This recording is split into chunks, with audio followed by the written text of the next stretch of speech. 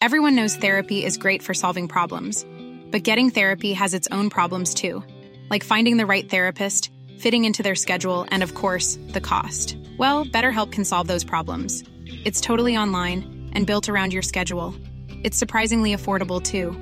Connect with a credentialed therapist by phone, video, or online chat, all from the comfort of your home. Visit BetterHelp.com to learn more and save 10% on your first month.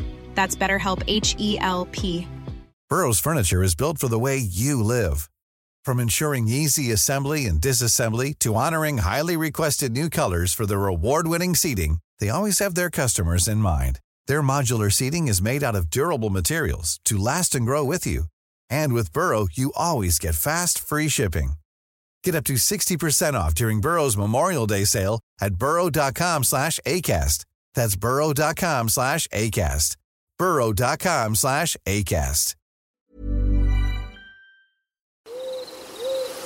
Story time. One size fits all seems like a good idea for clothes until you try them on. Same goes for healthcare. That's why United Healthcare offers flexible, budget-friendly coverage for medical, vision, dental, and more. Learn more at UH1.com. Millions of people have lost weight with personalized plans from Noom. Like Evan, who can't stand salads and still lost 50 pounds. Salads generally for most people are the easy button, right? For me, that wasn't an option. I never really was a salad guy. That's just not who I am. But Noom worked for me. Get your personalized plan today at Noom.com. Real Noom user compensated to provide their story. In 4 weeks, the typical Noom user can expect to lose 1 to 2 pounds per week. Individual results may vary. Everyone knows therapy is great for solving problems, but getting therapy has its own problems too, like finding the right therapist, fitting into their schedule, and of course, the cost. Well, BetterHelp can solve those problems. It's totally online and built around your schedule. It's surprisingly affordable too. Connect with a credentialed therapist by phone, video, or online chat, all from the comfort of your home. Visit BetterHelp.com to learn more and save 10% on your first month. That's BetterHelp, H-E-L-P. I'm Sandra, and I'm just the professional your small business was looking for. But you didn't hire me because you didn't use LinkedIn Jobs. LinkedIn has professionals you can't find anywhere else, including those who aren't actively looking for a new job, but might be open to the perfect role, like me. In a given month, over 70% of LinkedIn users don't visit other leading job sites. So if you're not looking on LinkedIn, you'll miss out on great candidates, like Sandra. Start hiring professionals like a professional. Post your free job on linkedin.com/people today.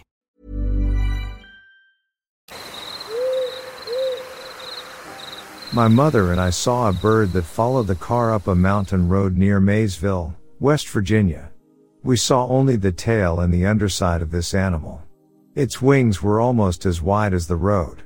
This animal repeatedly flew over the hood of the car as we drove. It did not have a feathered tail. Its tail looked long and coiled up. It was dark in color. When we witnessed this, I told my mother that it looked like a prehistoric bird. This animal was much larger than a turkey, turkey buzzard, owl, eagle, hawk, or any other bird of prey that I have ever seen. It had a broad, heavy body. In fact, it looked so large that it had trouble getting airborne, and it used the path of the road to get up in the air. This bird looked large enough to easily take down a dog or deer-sized animal. I cannot say that it had any man-like features, but this was something that both myself and my mother still remember. I have to believe that other people witnessed what we saw, and I can see why they called it Mothman. This is a true story. For obvious reasons, I can see that people blow it off as untrue, but we know the truth. I know another person in Maysville, West Virginia, that has described something similar. He explained to me he did not know what it was, but it was as big as the highway is wide.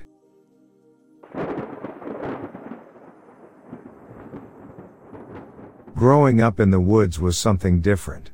Let's get this straight, I'm just an average person growing up in the woods. Well, not average, but I am normal to a certain extent.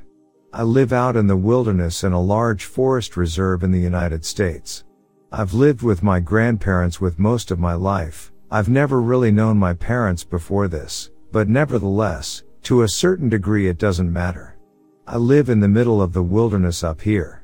Nowadays my grandparents will be here for a day or two then leave for a day or two. The length in time they stay and go varies, but in the summertime I only have a handful of friends that are even remotely able to come hang out with me. I live in a very remote area of the place where I live, and all you can see from where I am is mountains and trees. The closest town is around 4 miles away, and all it really is a small shopping center with a general store and such, but that's about it. Some gas, some food, nothing special. Oftentimes I get the cabin to myself. It's not exactly an old wooden cabin if you're thinking about it. It's actually very nice. It has 4 bedrooms and 3 bathrooms. It's practically a lodge, but all it's missing is a garage. Our cars park in a sort of tent thing. It's just a bunch of wooden poles holding up a sheet metal roof. Because of this, during the winter, we'll often be stuck inside our little cabin for days, weeks, and every once in a while, months. I've learned to go hunting, melt ice into water, and basically become self-sufficient from my grandfather. Going to school in this part of the country is kind of like it's optional. For the sake of keeping us secure, I'll use different names for my friends in future stories, so don't try and come find us. The woods are a strange place. It's like they're their own giant, sentient being. My friends Thomas and James would occasionally head down to a nearby creek a few miles from my house. It was a large creek, almost a river, but it was nothing we couldn't handle. Oftentimes during the summer we'd go out for hours without our cell phones and go explore. We all had cell phones, but there's practically no reception out there unless you're directly inside one of the houses, so most of the time they were just useless. Thomas and James were my best friends ever since I could practically think. We all lived within a 6-mile radius, a tiny distance considering the size of most of the town. Thomas lived closer to me, so he'd often come over if I was stuck at home. More often than not we'd sit down in the lounge room and just watch old movies that my grandparents had. Our cabin had a large glass window across the front wall, so you could always see into the distant wilderness. One time, a few years back, Thomas, my friend David, and Jasmine were over. It was raining and my grandparents were out for a few days. David and I became close since he moved in that year. I had only recently gotten my license, so it was a dream. It was storming outside, so I just planned to let David and the others stay the night. It was dark out already, maybe around 10, when the 4 of us were sitting upstairs in the lounge room watching Stand By Me, one of mine and Thomas's favorite movies. We were watching it when we heard a large clanging nearby the garage area. Originally I shrugged it off as wind blowing over the trash cans or raccoons tipping them over, until I heard the crash of metal against the building. Despite the rain outside, I knew the wind outside wasn't nearly that powerful to lift the trash can up to smash it into the cabin.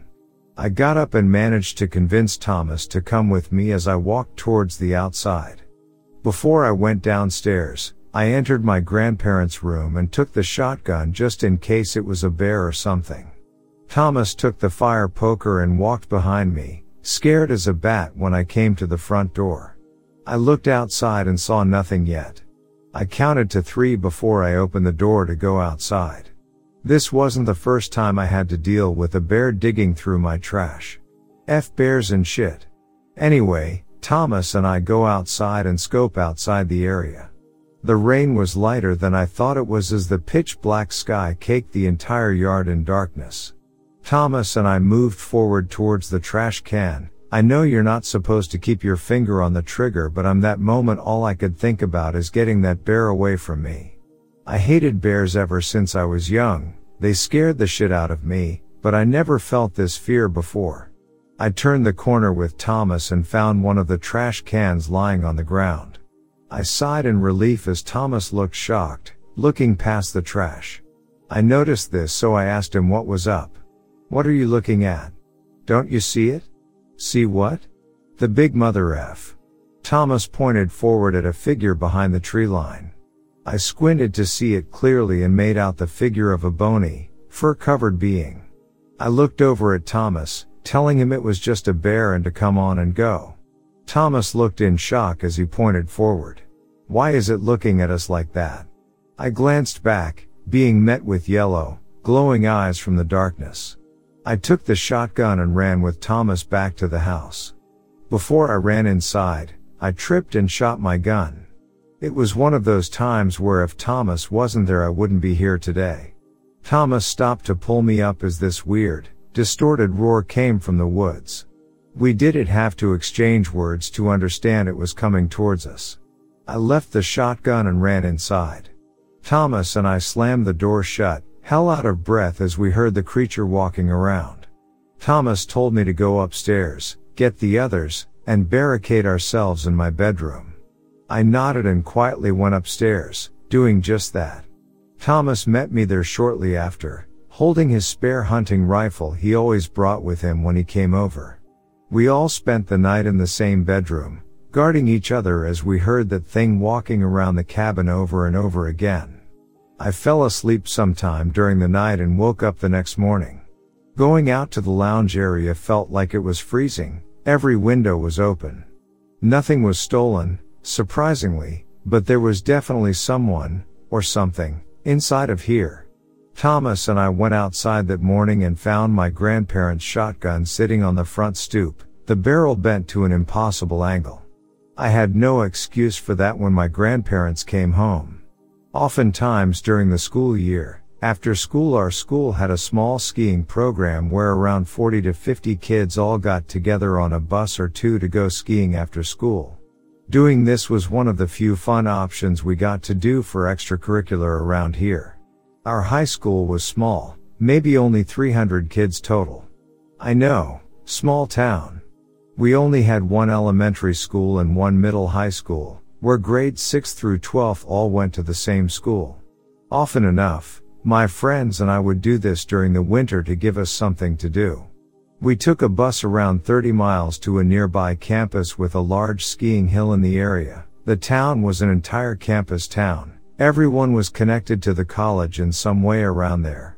Often, James and I along with some of our friends determining the circumstances would all go skiing together. The mountain wasn't all too big, but the trails were certainly long. Each run would take 10 to 15 minutes to reach the bottom.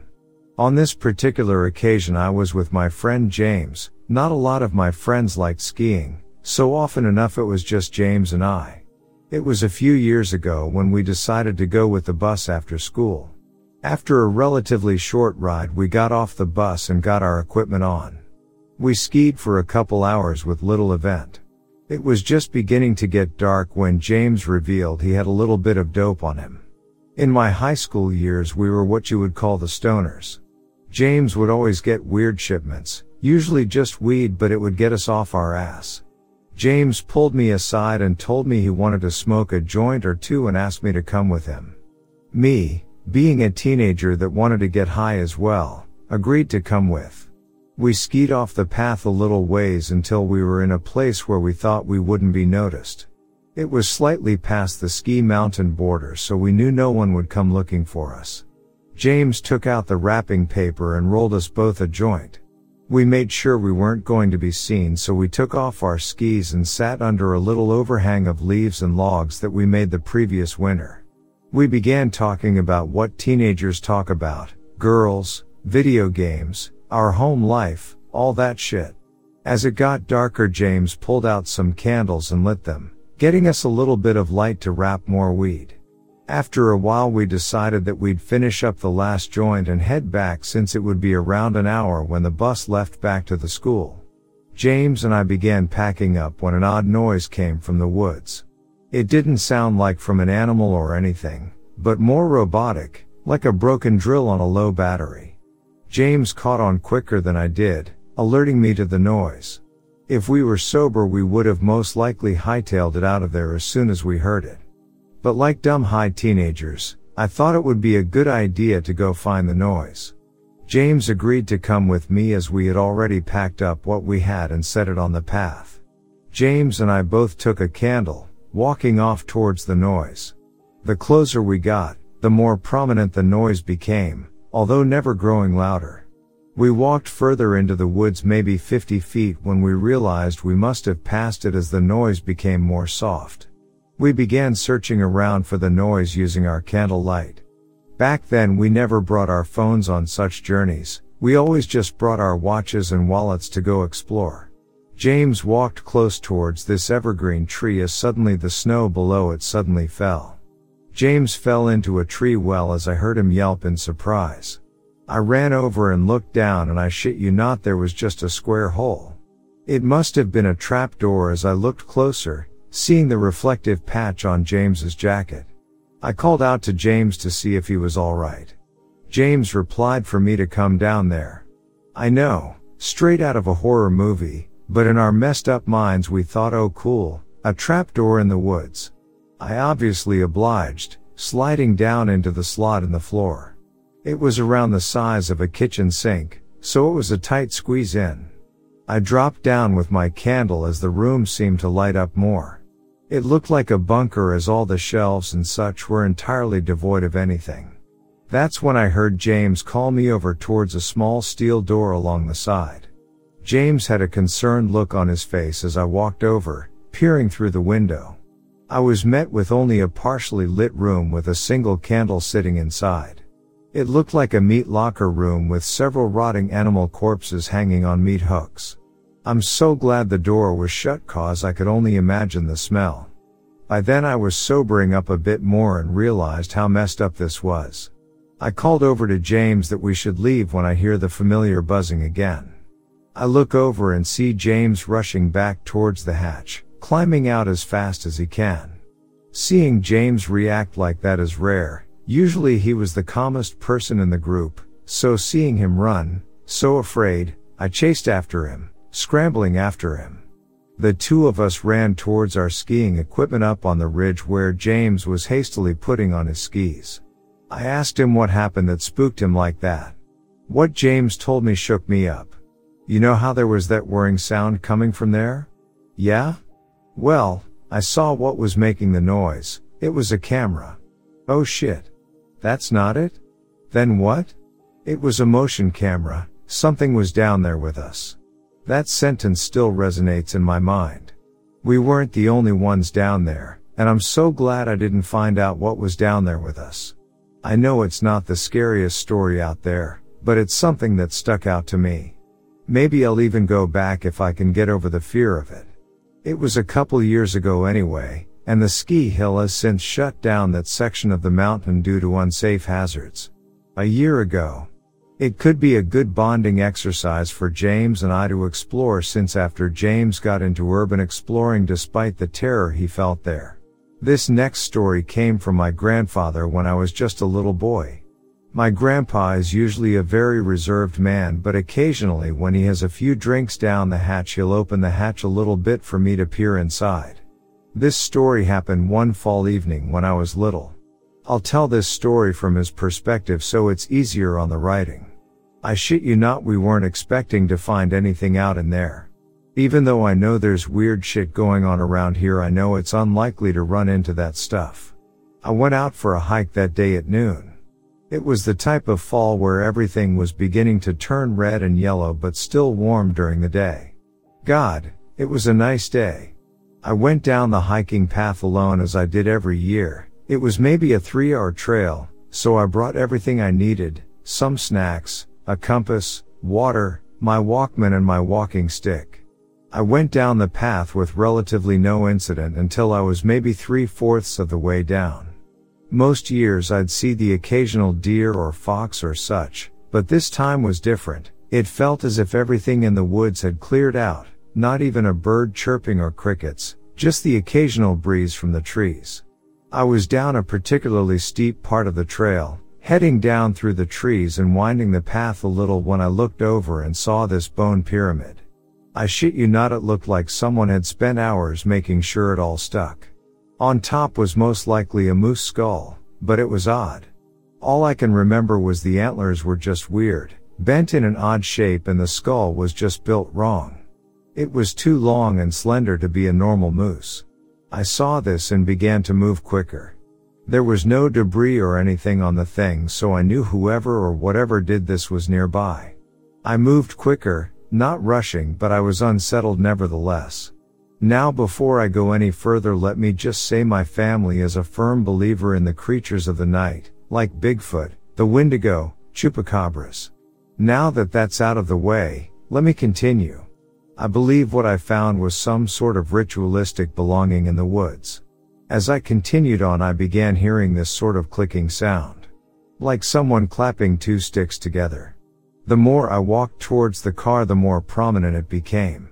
I started to get freaked out, and by now I didn't keep my headphones in just in case I was being followed by something.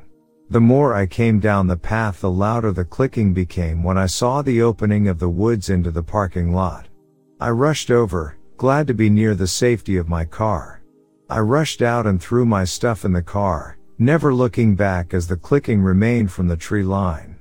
When I started my car, I looked up and saw this odd-looking silhouette of a man, but its figure was just wrong. It was lumpy, with a large pod of flesh on its arm from what I could see. The more I looked closer, the more fleshy it became.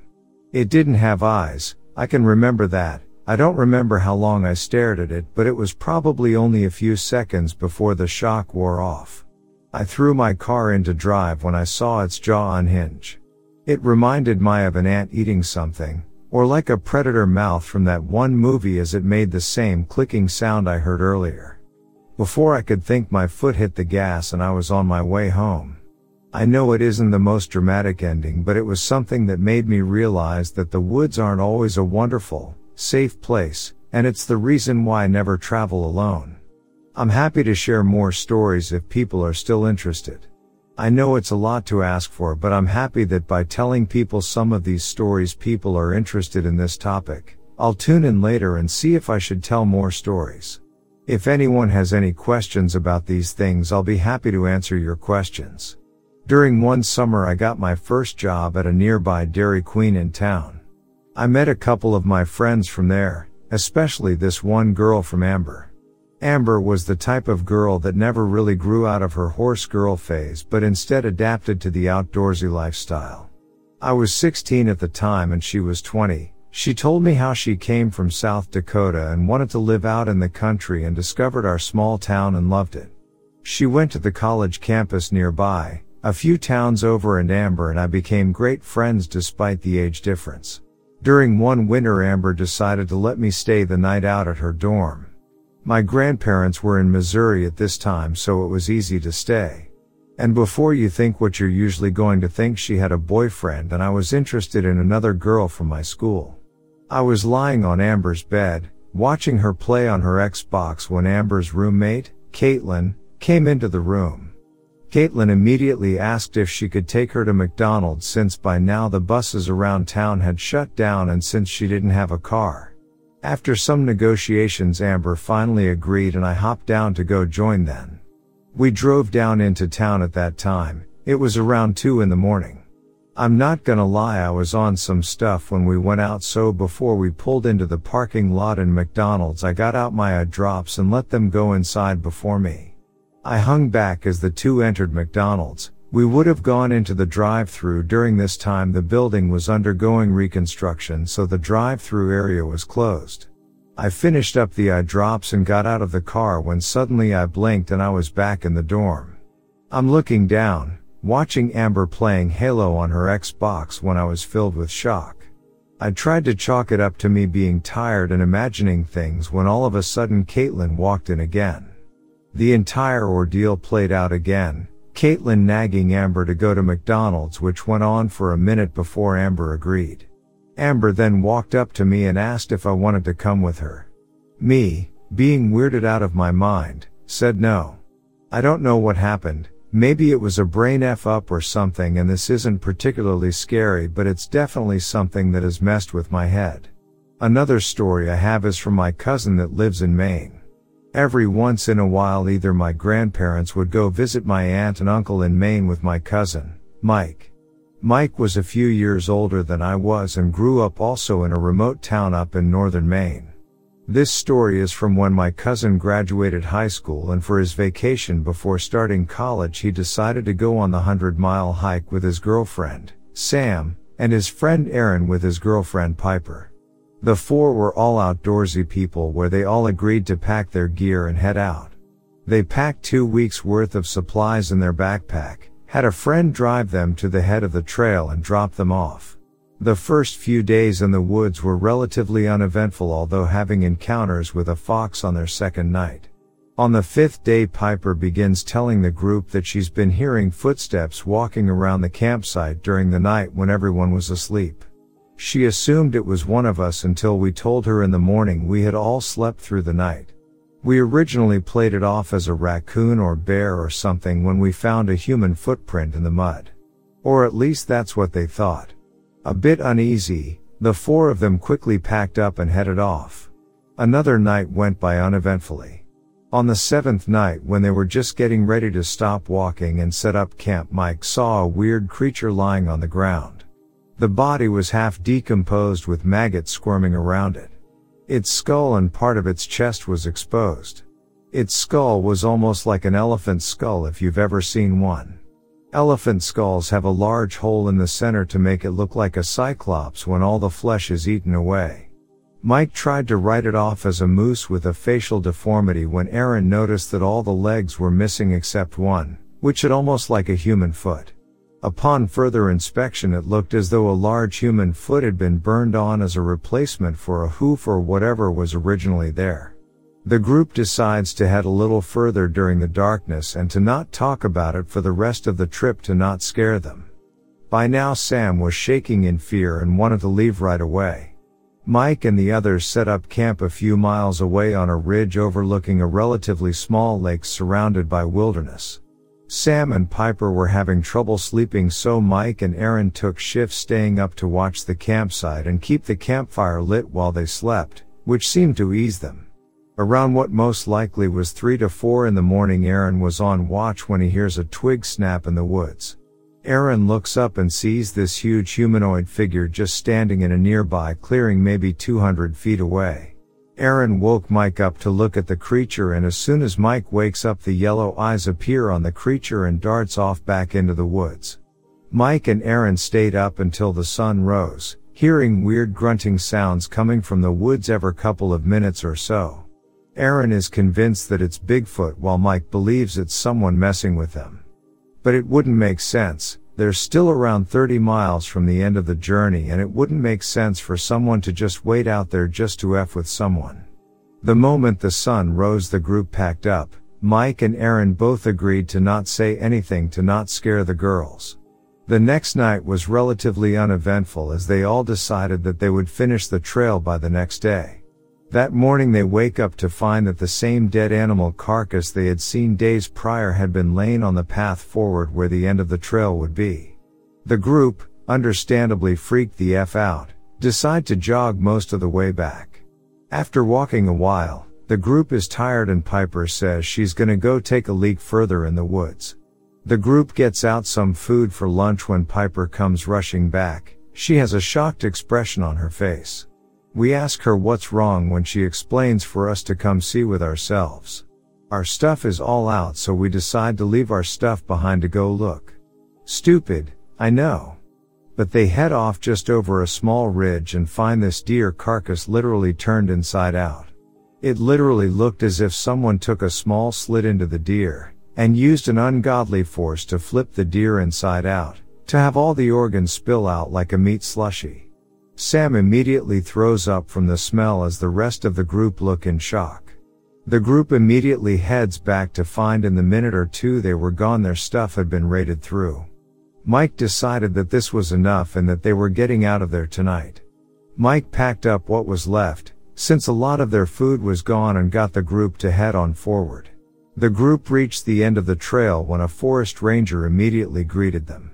The forest ranger said that the trail was closed for the time being since they had found some hazards. The group went home as Aaron did some research. Apparently a dead body was found in a creek a few miles in, completely mutilated, with multiple body parts missing. All that was left was the head and one of her thighs, which were strung up on a tree. Let's just say that most of the others aren't that big of long distance camping anymore. Aaron recently tried looking up the original news report though, but was unable to find the article. Sometimes things are covered up because if people knew that shit, I don't think anyone would ever do another journey like that. Growing up in a small town is a strange ordeal. Everyone seems to know each other very well, and the only new people we get are people on long road trips or family coming to visit us. Like I said, I live in a very small town, yet I love it. Towards the west end of town we have some farms growing. Although most are cattle farms, there are the occasional place where they grow corn, wheat, whatever they can really.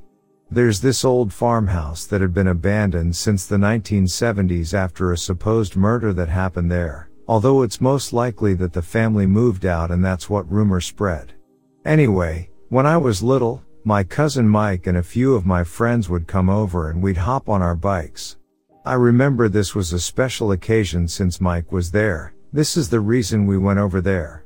Mike was the leader of our small gang when he was around and everybody listened, no question. We went down the dirt path and Mike stopped the bike. It was around noon when Mike spotted the farmhouse, and I swear to God I can still remember the smug look growing across his face as an idea popped into his head. Mike told us that we were playing hide and seek in the house since we didn't have much of anything else to do.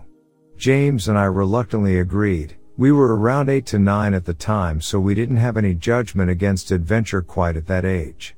The drew straws, and eventually I was the one that originally had to seek. I sighed and began to count to 90 as I knew they both ran to the farmhouse.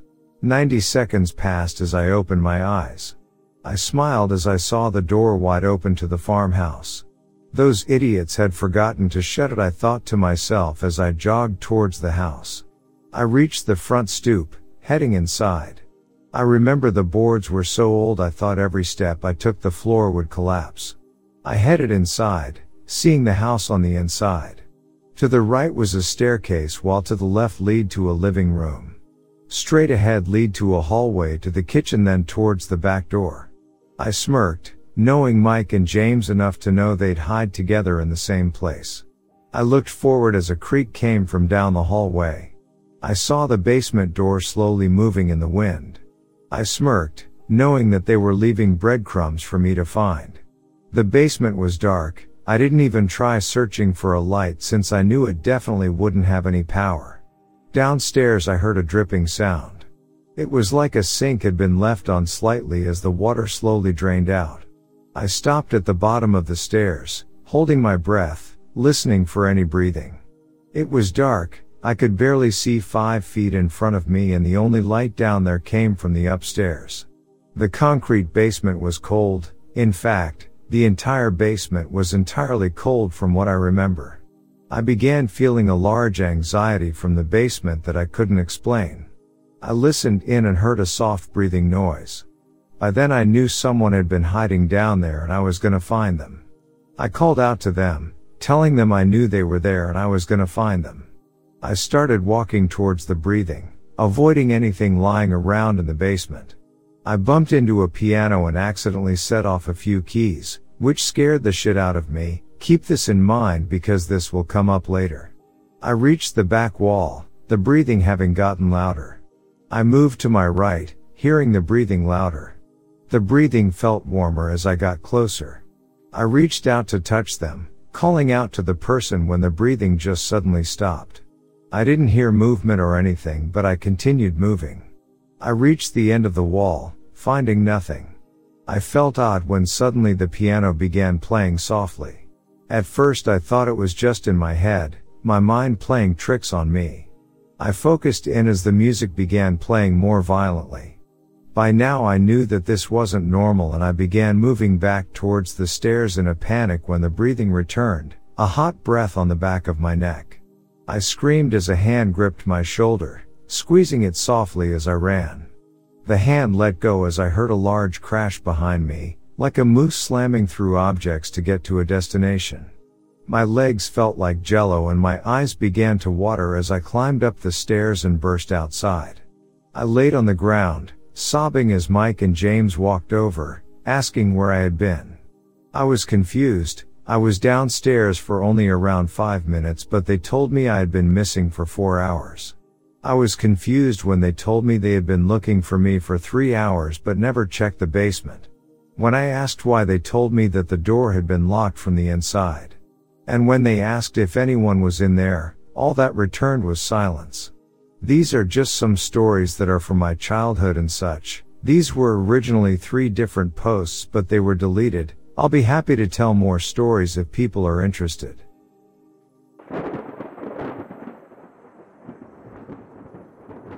I'm a park ranger in the United States government, and I deal with a lot of strange things. In fact, just this last week, my dispatch got a call from a woman. Hey, it's Danny Pellegrino from Everything Iconic. Ready to upgrade your style game without blowing your budget? Check out Quince. They've got all the good stuff, shirts and polos, activewear, and fine leather goods, all at 50 to 80% less than other high-end brands. And the best part? They're all about safe, ethical, and responsible manufacturing. Get that luxury vibe without the luxury price tag. Hit up quince.com/upgrade for free shipping and 365-day returns on your next order. That's quince.com/upgrade. Who was hiking along with her boyfriend. They had seen something they could not explain along the Grizzly Ridge Trail. She described it as an animal that was bipedal, walking on 2 legs. They were able to see its arms and legs, but they reported it did not have a tail or any fur. I never heard of anything like that before, so I was called out to investigate this sighting myself. Well, I found something all right. I saw something walking across the stream with 1 leg in the air, almost like it was kind of walking weirdly. It would take these giant strides with 1 leg in the air, followed by the other, almost like it was bounding across the stream. Maybe it was a coyote at first, but everything about this just did not look right.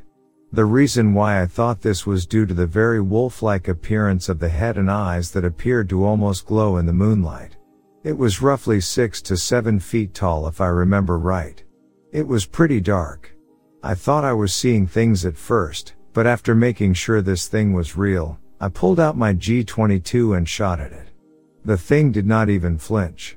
I tried to aim for its heart or lungs, but the rounds just seemed to bounce off its body.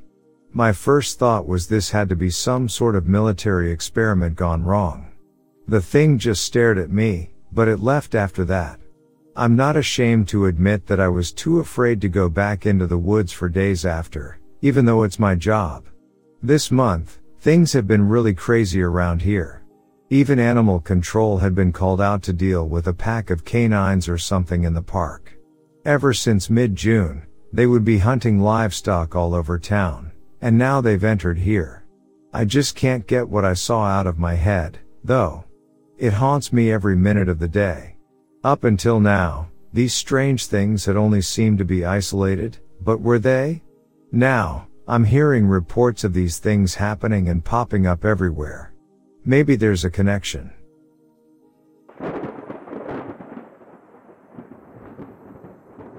It was a warm night in Texas, and I was on my usual route as a professional trucker, transporting wood logs from one town to another. The endless stretch of highway had always been a familiar sight. As I drove along the deserted highway, my headlights cutting through the darkness, I noticed 2 glowing lights in the distance on the road ahead.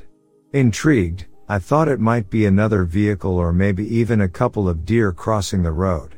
I didn't think much of it at first and continued driving, expecting the lights to disappear as I got closer. However, as I approached, the lights didn't fade away. In fact, they seemed to grow brighter and more defined. My curiosity turned into a sense of unease as I realized that the glowing lights were coming from a creature standing in the middle of the road. At first glance, the creature seemed human-like, but its size was something I had never encountered before, standing at an imposing height of 8 to 9 feet or maybe even taller. Its eyes were the most striking feature, large and shaped like those of a cat, unlike anything I had ever seen before. The creature's entire being was so black and dark that it seemed to absorb the very light around it. As I got closer, I noticed what appeared to be a cloak covering its body, blending seamlessly with a dark toboggan-like cap that obscured most of its head. The creature was incredibly skinny, almost emaciated, and its eyes shimmered with an eerie shine. Strangely, it seemed to be standing motionless, staring straight ahead, as if focused on something intently. I pulled my truck to a halt, unable to believe my eyes. I had seen my fair share of strange sights during my time on the road, but this was something entirely different. The air around me felt charged with an inexplicable energy, and a chill ran down my spine. Suddenly, as if sensing my presence, the creature turned its head toward me.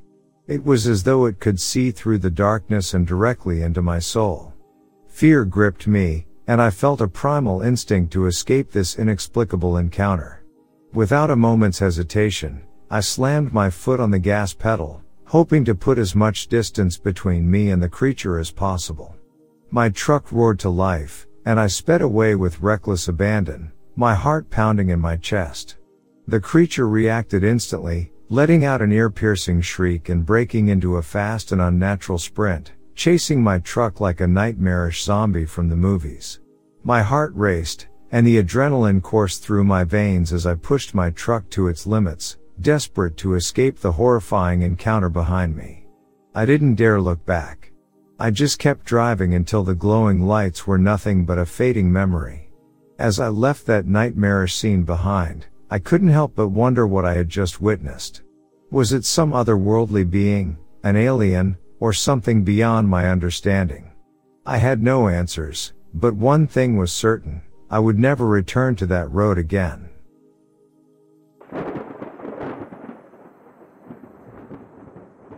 I worked as a technician in 2001 for the Joint Warfare Analysis Center in Suffolk, Virginia. That's not to say that I was a government employee, because all of us there were contractors or civil service personnel. I'd been with the company for 4 years by this time and had risen to the position of a security systems specialist. My job was basically to work with a sensitive compartment information facility, a secure and sensitive room where information is handled. In the case, we were working with U.S. intelligence assets in theater during the lead-up to Operation Enduring Freedom, the invasion of Afghanistan. One of the things I saw during my time was a report generated by some assets on the ground in Afghanistan, having to do with an assimilation of alien life. I've heard all the same complaints that you people say about how the government lies for the people for nefarious purposes. Well, I'm going to divulge a little bit more to that.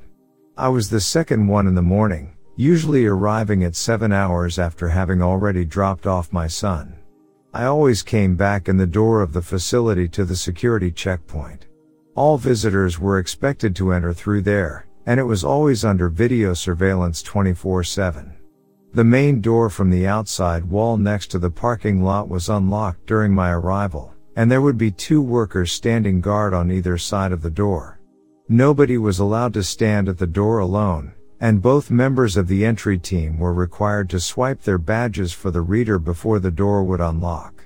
This is due to the things that come in this section of the building. We got things from the NSA, CIA, and military, among other things. Things that civilian eyes are never allowed to see. I think this was some kind of alien technology or biological entity the military picked up during their numerous operations over there. We received some interesting stuff during my time there, like a live alien foreign specimen of an unidentified species. Although I never saw it myself, nobody was allowed in the room when the specimen was being worked on. In the security section of our facility, there were always at least 3 technicians with access to that room. The specimen came on a military cargo flight, although they never told us which one. It was kept in a large sealed container which had been airtight welded shut. Inside the container, there was this alien being. The military brass told us it was an alien life form, but none of us newer guys ever really saw it. The specimen was roughly 4 feet tall, humanoid, with a large head. It was kind of broad across the shoulders. Nobody ever told us what type of being it was. It was just an alien conscripted by the military to be studied for battlefield applications. The one thing people did tell us about this stuff was that the brass didn't know exactly how it worked, but that we were to lock down the facility and let nobody in or out under any circumstances until they did know how it worked. We were all a bunch of 20-something technicians, so our contact with the higher level brass was pretty much limited to the briefings they would give us just about how to set up each new artifact or specimen that we got.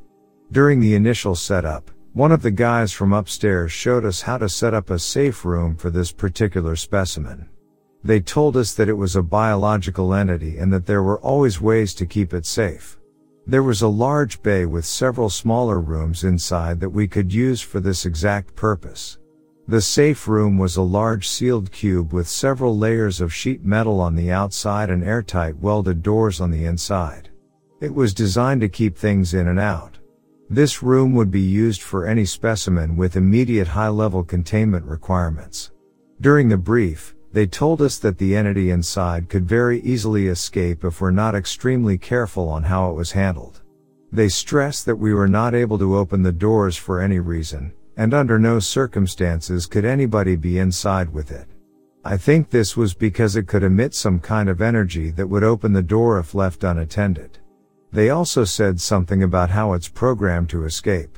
The way the room worked is that they would slide one of those large square biohazard suits through a chute on the outside of the door.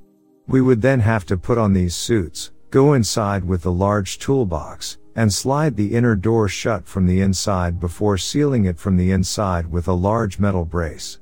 The toolbox would be used to open a panel on the inside door and access the locking mechanism of the room. The biohazard suits were used for this because there was no way to ensure the entity could not pass through. The first time I had to go inside was with another guy named Craig. Everybody was still really new at this, and everybody was tense. Nobody knew exactly what to expect. The outside of the room was huge, maybe 20 feet wide by 30 feet long. Craig and I walked into the small antechamber, and we could see this large metal brace running horizontally across the door. The safe room itself was built like a vault with several metal walls roughly 18 inches thick. I eased the toolbox to the chute and slid it over to Craig, who was standing near the door inside. Craig slid the inner door shut before fiddling with the locking mechanism for just a few seconds. I closed the small toolbox, opened up the panel inside to reveal a keyhole, and slid the brace into place. I closed the door before turning the key over in the lock. The room was now very, very quiet. We would receive several more live specimens of beings sent directly from the military, Pentagon, and other branches that were housed in the same complex. By the time I was done with this job, we had nearly a dozen of these rooms and an assortment of other artifacts from around the world. Most of the specimens were pretty bizarre, even for a freak like me. I saw some things that you just can't unsee. They would take everything away in the middle of the night while we were sleeping, usually while I was still up drinking, because after seeing those things, nothing can make you sleep. This complex continued its operation until the very beginning of 2003, January, where they were moving the complex over to France. Unless you were okay with transferring, you'd have to find other means of work. I declined the invitation to go there, so I have no idea what's become of that facility. But I'm sure from what I've been told by some guys that did decide to move over there, that the facility is much larger and houses many more things. They even joke about it and call it the Little House of due to some of the specimens they have over there. I have kids and family, so I can't really talk about all the specimens I saw, just in case I ever get threatened or my family gets threatened. Sorry, these memories of working there still stand out to me as some of the craziest times.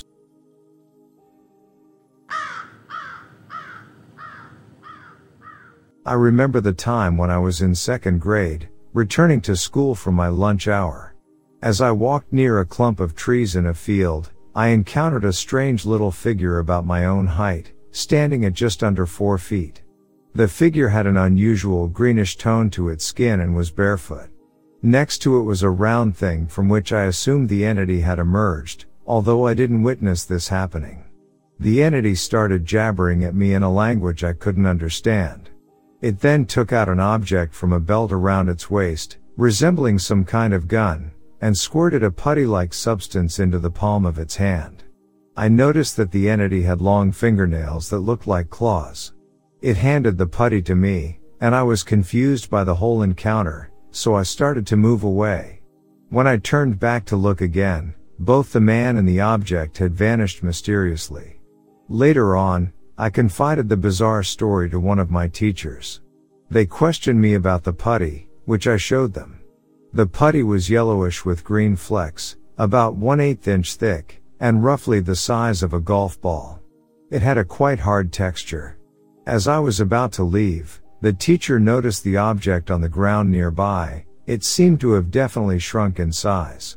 I put it back in my pocket, and that was the last anyone saw of it.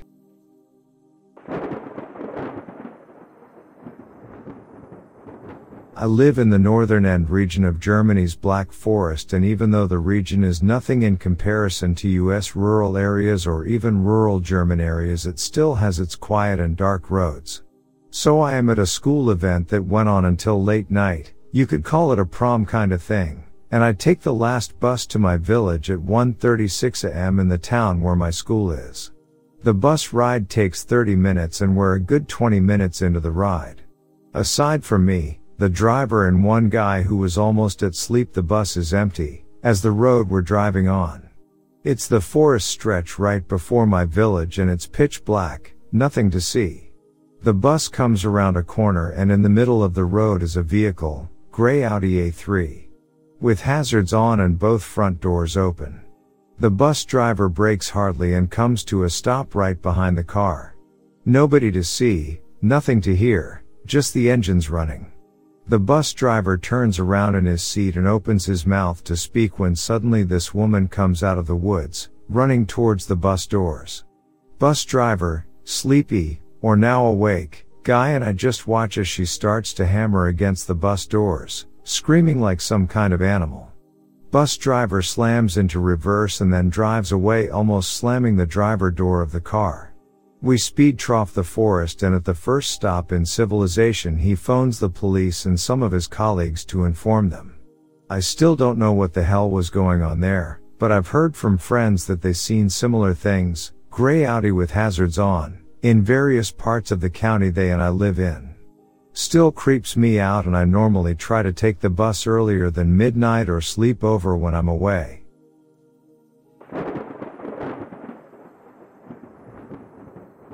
On Upper Magnetic Mine Road, my friend and I, Harold de Galen, were exploring the area. As my friend decided to meditate, I decided to walk away and take in the view of the nearby reservoir. It was then that I noticed something strange, large and glowing slanted green eyes and large, hairless heads, floating through the woods several yards away. There were 5 of them, and I couldn't see their bodies, just their eerie heads. I called out to my friend, and she saw them too. We both stopped moving, feeling a sense of unease. I aimed my large flashlight at them, and in that very moment, the immediate scenery around us changed. Branches appeared in front of us that hadn't been there just a split second before. It was all very surreal and unnerving. A barking black dog was getting closer to us, and with fear in our hearts, we quickly ran back to our rented car. We decided to stay inside for over an hour, hoping whatever we had witnessed would go away. During that time, all we saw were raccoons crossing the road in front of us, almost like a strange parade. It was a baffling and eerie experience that stayed with us for a long time.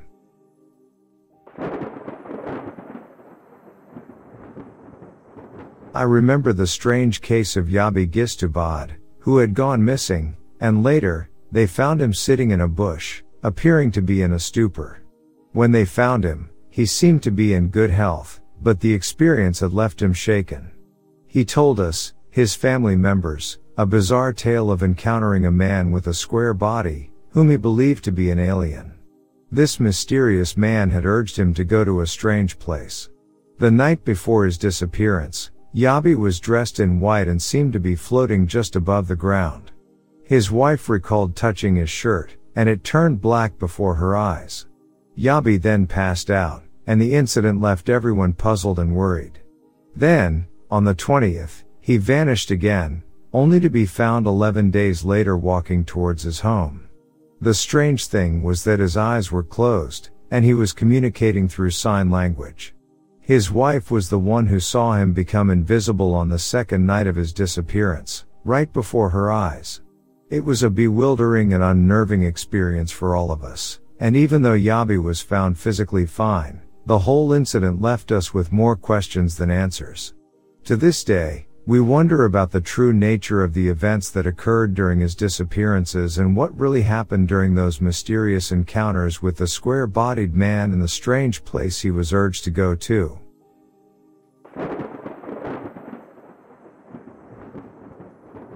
I was on my way home from Chester, West Virginia, with my girlfriend.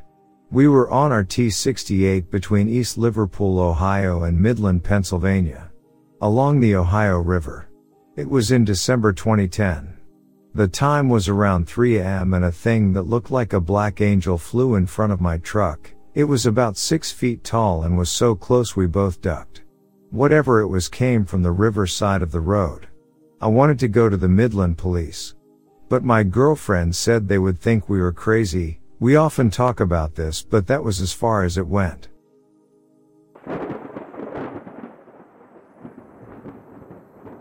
One time when I was heading from Chicago to St. Louis on I-55, had to pee really bad.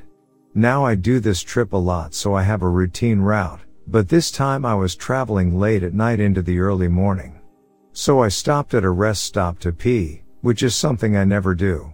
It was a smaller one with a little playground next to the bathrooms and vending machines. As I walked up to the bathroom, a lady was sitting at a table smoking a cigarette in very trashy clothing and gave me a "Hey honey." I ignored her, went to the bathroom and then headed back to my car. On the way out, the same lady was sitting at the same table, except this time with a 6 to 7-year-old girl who was dressed how a 6 or 7-year-old girl should dress. I put my head down and immediately called the police.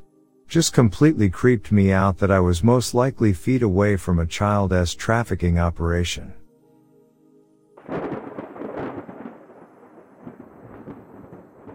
I remember one time my aunt told me this freaky story. My aunt and her friends were coming back from the club late at night, and the club was located about an hour drive from home. As they were driving back on the highway, they noticed a girl that was walking alongside the road. Concerned, they pulled over a couple feet in front of her, and my aunt got out to go talk to the girl to see where she's heading. But when she got out, the girl was gone. There was nowhere she could have gone since the road is surrounded by murky water on both sides. Confused and frightened, she quickly got back in the car and told them to drive.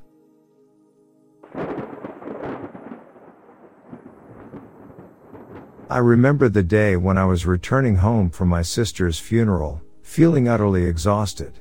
As I drove, I started noticing shadows and strange movements on the road ahead, which made me feel uneasy. Deciding to take a break, I stopped at a nearby rest area. I turned off the car's engine and lay back, hoping to get some rest. The next thing I knew, I was looking down at myself inside the car. My head was back, eyes shut, and mouth wide open.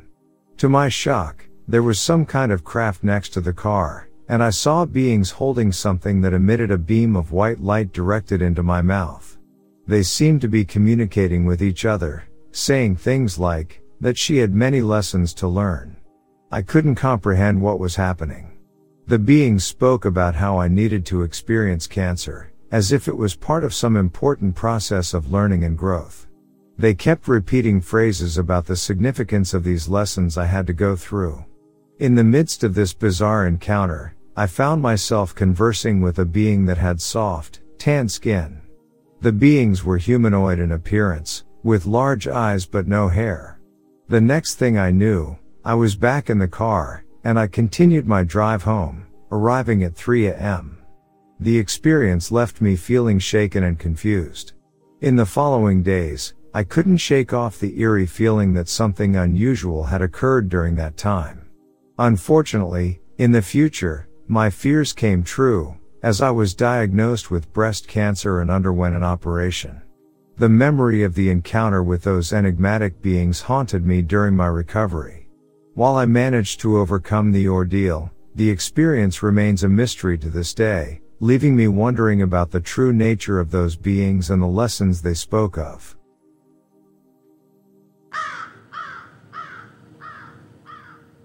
I was talking on the telephone when a foul odor suddenly filled the room. It was a strange and unsettling scent that made me uneasy. I decided to go to my bedroom, but as I entered, I couldn't shake the feeling that someone was watching me. My instincts were on high alert, and I felt a sense of foreboding.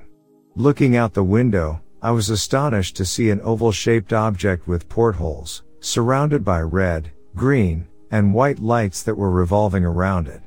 It hovered about 100 feet above, and its diameter was an impressive 75 feet. The sight was surreal, and I was both fascinated and frightened. I immediately woke up my husband, Everett, and he saw it too. We were both taken aback by the mysterious craft in the sky. I felt the need to share this bizarre encounter with my married daughter, Mrs. Janet Emery, who lived about a mile away. The Emerys also witnessed the unusual sight, and their neighbor even saw it through binoculars, confirming its extraordinary nature. Janet went outdoors to observe more closely and saw the UFO eject a red ball, which moved in an erratic manner while the first UFO departed southward. The red ball flew just a few feet above her head, and she described it as oval with a shiny underside that resembled aluminum foil. It was larger than her cottage and yard combined. The whole experience was accompanied by the same foul odor that I had initially smelled. When I finally went to bed, the strange odor still lingered in the house. After some time, the room was suddenly filled with a brilliant white light, illuminating everything around me. It was an instant that felt like eternity. Then, as quickly as the light appeared, it vanished, leaving me startled and bewildered. Right at the foot of my bed, a globe of light, about 21 inches in diameter, materialized. Inside this globe were 5 beings with non-human features. They had hairless heads with oval, sunken eyes, and instead of noses, there were only slits. The most unsettling part was that they had no mouths. The communication with these beings was telepathic, and they repeated the message, "We have made contact," several times. The encounter was beyond anything I could comprehend, and I couldn't contain my fear. I screamed in terror, and in an instant, the globe of light disappeared, leaving me in a state of shock. The experience left a profound impact on me, and I was so disconcerted that I sought psychiatric care for the next 2 years. The encounter with those enigmatic beings remains etched in my memory, a haunting and unexplainable event that still baffles me to this day.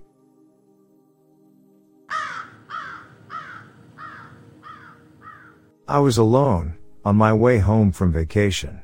I was driving a pickup pulling a camper. It was after 11 p.m. on a summer night. I was about 2 hours from home but wanted to get home yet that night. I was traveling through a wooded area. It was about 50 miles of just trees on both sides of the road with an occasional house every 5 or so miles. I saw something move up ahead. I immediately slowed down, thinking there was a deer in the road. As I passed, I saw a young woman walking on the extreme shoulder near the ditch. She was walking with traffic. She had on knee-high socks, a very short pleated type cheerleader type skirt and a halter top. She was tall with long brown hair.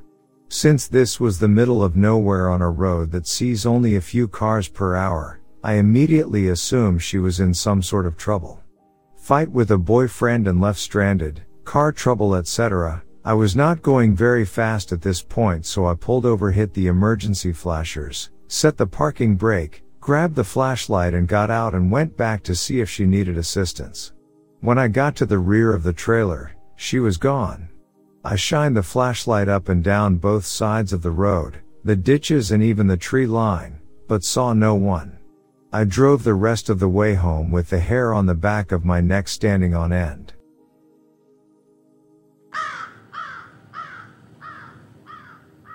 The year 1990.